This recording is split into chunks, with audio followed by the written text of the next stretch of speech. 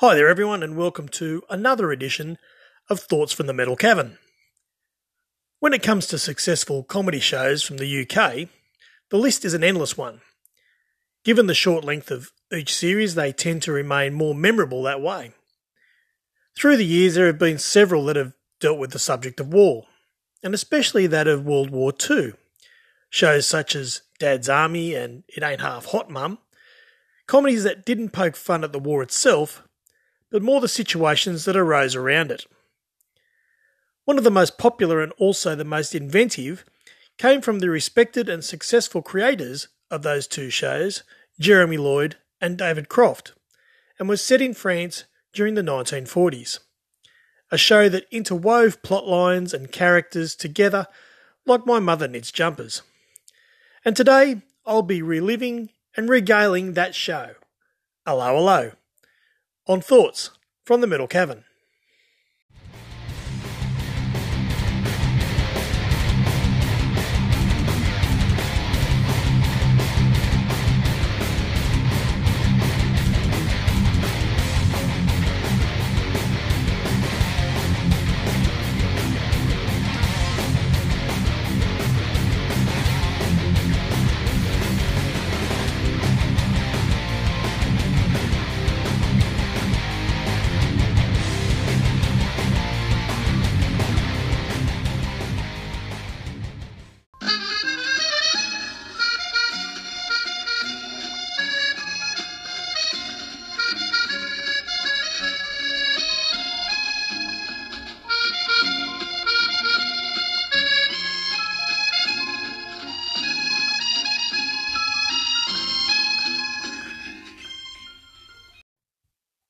How do you come up with the concept of this show? By adapting the idea of war-torn France and incorporating the Germans and the English, the French resistance and the poor downtrodden citizens, and create a comedy that does not glorify the war nor offend any of the different groups that are referenced throughout. That's a pretty tough scenario and not something that inexperienced writers could have tackled. However, the pairing of Jeremy Lloyd and David Croft didn't come into this without any experience in not only creating a comedy, but also one that showed no fear in abusing stereotypes in the name of that comedy. Their previous show together, Are You Being Served, ran for 13 years and managed to use every sexual innuendo and stereotype possible in that series set in a department store. That in itself was spectacular. But coming into this new show, they managed to weave together so many ongoing plots, it could have been confusing to the viewers. How do you offset that? Well, you have your main character break the fourth wall at the start of every episode in order to give you a recap. In me, you see a man who has problems. At that table over there are two German officers dressed as onion sellers because I gave their uniforms to some British airmen to help them to escape. However, the British airmen burned the uniforms. Don't ask me why. And they are now hiding upstairs in the wardrobe of my wife's mother, who is in bed in the attic. Playing the piano is Monsieur Leclerc, jailbird and forger, who, in his youth, was the lover, God help him, of my wife's mother, and who, for all I know, might well be my wife's father.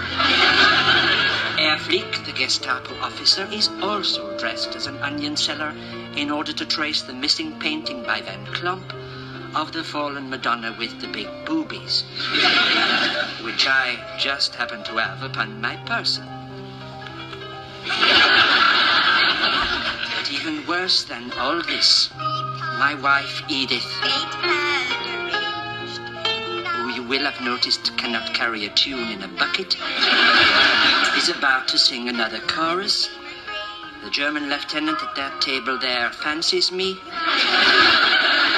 And these two rings on my fingers contain 2 suicide pills. But I could go on forever. The show's premise was not to make fun of the war, but to spoof war-based film and TV dramas. And it does this to great effect. As much as you can appreciate the humour of the program from the outset, no matter what point you came in or what episode you first watch, it is not until you can wrap your head around the intertwining storylines that are occurring that you can truly appreciate how clever this show is. So, here's a brief rundown on what you can expect from 'Allo 'Allo. René Artois runs a small cafe in Nouvion in France, along with his wife Edith, with France under German occupation. René has a busy time in his cafe, and he's basically always in the middle of dealing with 4 problems. He is a reluctant member of the town's local resistance group, and is often caught up with the sabotage plans of the resistance's leader, Michel Dubois, and being forced to help carry them out. This also involves trying to conceal 2 British airmen who have been shot down, and trying to help them get back to England. He is also involved in a complicated plot to steal and conceal a valuable artwork, which at various times is in the possession of the local German forces, led by Colonel von Strom and Captain Geering, or their commander, General von Klinkerhoffen, or Herr Flick of the Gestapo. Most of the time, René is the go-between in hiding the artwork for one or various of these people, which becomes even more fraught with danger when copies are made and passed off as the original, and no one can keep track of who has what. René must also deal with the Germans who have taken over his town and keep them happy in order to keep operating as normal, as well as staying under the radar of the Gestapo's influence in the township. And perhaps his greatest challenge is keeping his separate affairs with his 2 waitresses, Yvette and Maria, and eventually Mimi later in the series, secret from both his wife Edith and the waitresses themselves. All in all, it's a busy time at Café René. My name is Michel Dubois. Time is very short. Listen very carefully. I shall say this only once. I beg your pardon? I shall say this only once. No, I didn't quite catch your name. My name is Michel Dubois. You are René Artois. Yes, I know that. Sit down. One of the best elements used in 'Allo 'Allo is the way the writers get around the language barriers. They do this by having the characters all speaking English as a part of the show, but in an accent that suggests that the characters are actually speaking that language, not just an accented version of English. Thus, whenever the British airmen are talking, none of the French in the room with them can understand what they are saying, and Michelle, the head of the resistance, must translate for them by switching between her accents. It is a terrific way to get around what would otherwise be an insurmountable language barrier to keep a believability in the show. Michel, these 2 idiots are here 2 days too soon. What am I going to do with them? You must hide them. I can't hide them. I have had no time to organize things. I have not yet prepared the cellar. Then you must hide them where no one will look. In the cafe, under the noses of the Germans. What? Go and find us a table where we will be alone. I have a little English. I will explain. Okay, chaps, follow the boss. Oh, thank God, she speaks English. The one place where the language barrier is not explained, and to be honest, never ever questioned, is between the German and the French. Their accents never change when they interact between each other, which, if you studied this harder than is necessary, could be seen that the Germans speak in German all the time, and the French speak in French the whole time, and understand the other language being spoken to them, but still reply in their native tongue. This, of course, would seem preposterous, but if you are being true to the way the series is being written and played out, would be the only solution. Of course, now that I've brought this up, it is the only thing you can think of, isn't it? I've bamboozled you, and now you are going to spend the rest of your day trying to work out whether what I have said is true or not.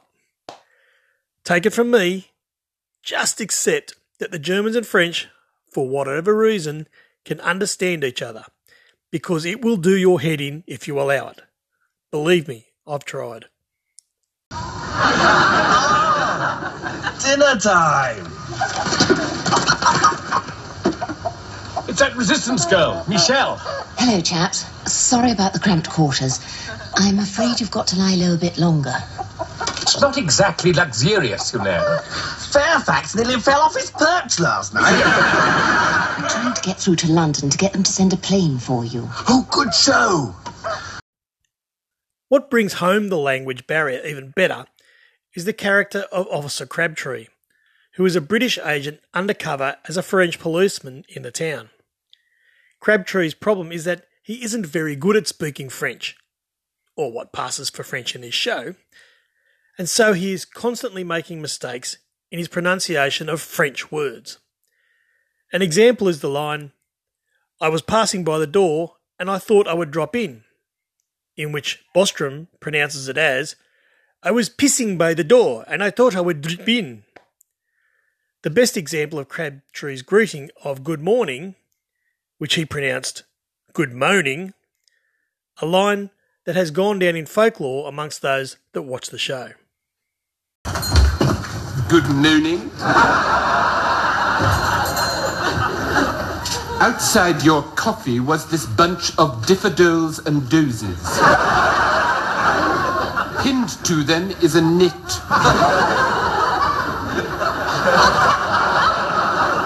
Pardon me if I love you, but I have my dirty to do. Good morning. Good evening, officer. How comforting to know that you are doing your duty. Do not waste your torch. It is a Dick night.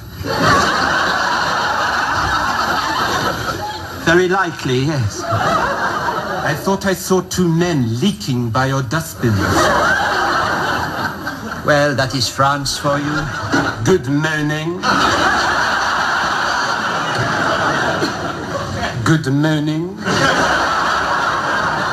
Good morning. Outside the front of your coffee, under the limp post, are a couple of tits. Good morning. Good morning. So amongst the threat of being caught with any of his mistresses, "You stupid woman!" Another of the great lines from the show. One of the main plot lines that goes throughout all 9 seasons is the theft of the valuable painting from the town's chateau, The Fallen Madonna, by fictional artist Van Clomp, and it is usually referred to as the Fallen Madonna with the big boobies. And this, of course, was stolen by Colonel von Strom, and the subsequent effort by him to conceal it from his General von Klinkerhoffen and Herr Flick.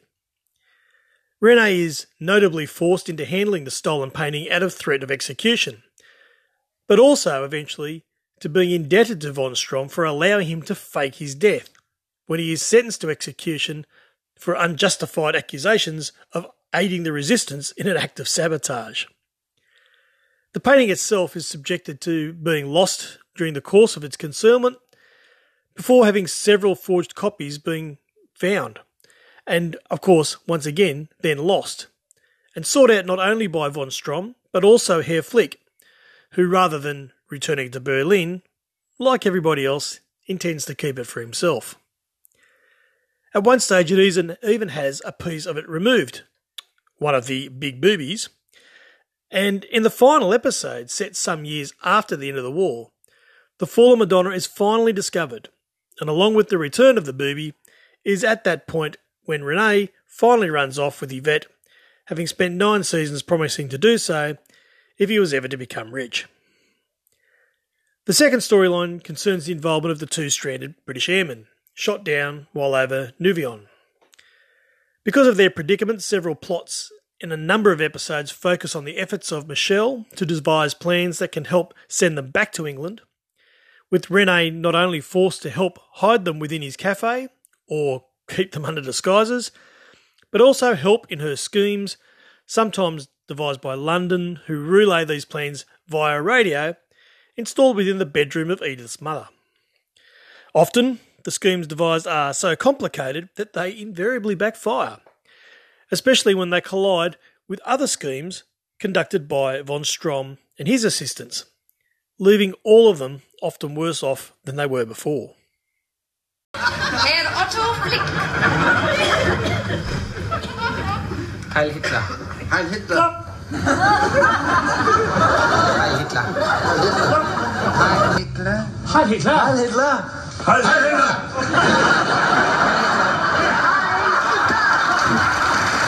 Hitler! Heil Hitler. Klopp! Heil Hitler. Heil Hitler. Klopp! This show was a favourite in my household when I was growing up, and the quotes from the show used to flow back and forth as any particular situation arose. Some of them we've already used, some I haven't, but such things as good morning, or you stupid woman, or listen very carefully, I shall say this only once, or just the British airman going, hello, or Hans always, whenever they used to say Heil Hitler, he always came in at the end and it was basically Heil Hitler, Klopp, or, of course, the famous it is I, Leclerc. At one point during the series, because they believed it was going to be picked up in America, they increased the number of episodes per series from 6 or 8 out to 26 for Series 5. And during that time, it felt stretched, as though they were inventing scenarios just to fill the extra episodes they were expected to produce. And of course, it didn't get picked up, mainly because Americans just don't seem to be able to understand British humour. And it finally, the last couple of series reverted back to the shortened amount, which worked much better. This has been just a taste of what 'Allo 'Allo is all about. And it's, as I said, it's difficult to be able to convey how clever the show is and how funny the show is in a podcast episode. There are so many characters involved that haven't even brought up here, like Helga, who flits back and forth from von Klinkerhoffen to Herr Flick, and Hans Gruber, who's just terrific. Guy Seiner plays him beautifully. Lots and lots of different characters, lots of stories and episodes intertwining. And it's one of those shows that you really need to watch to find out how funny it actually is. And the difficulty about that is that it's not really easily available. There are some episodes on YouTube at the moment. It's not really on any streaming service currently, and but you can buy them from certain stores. I know you can buy the whole series from JB Hi-Fi for not much more than $40 or $50. But I think looking back on it, maybe that's got you excited about going out and trying to find the show again and checking it out. It really was one of those shows for the time. It was just fantastic, and it was must watch viewing. Unless you're my wife, who just didn't seem to be able to find how funny it was.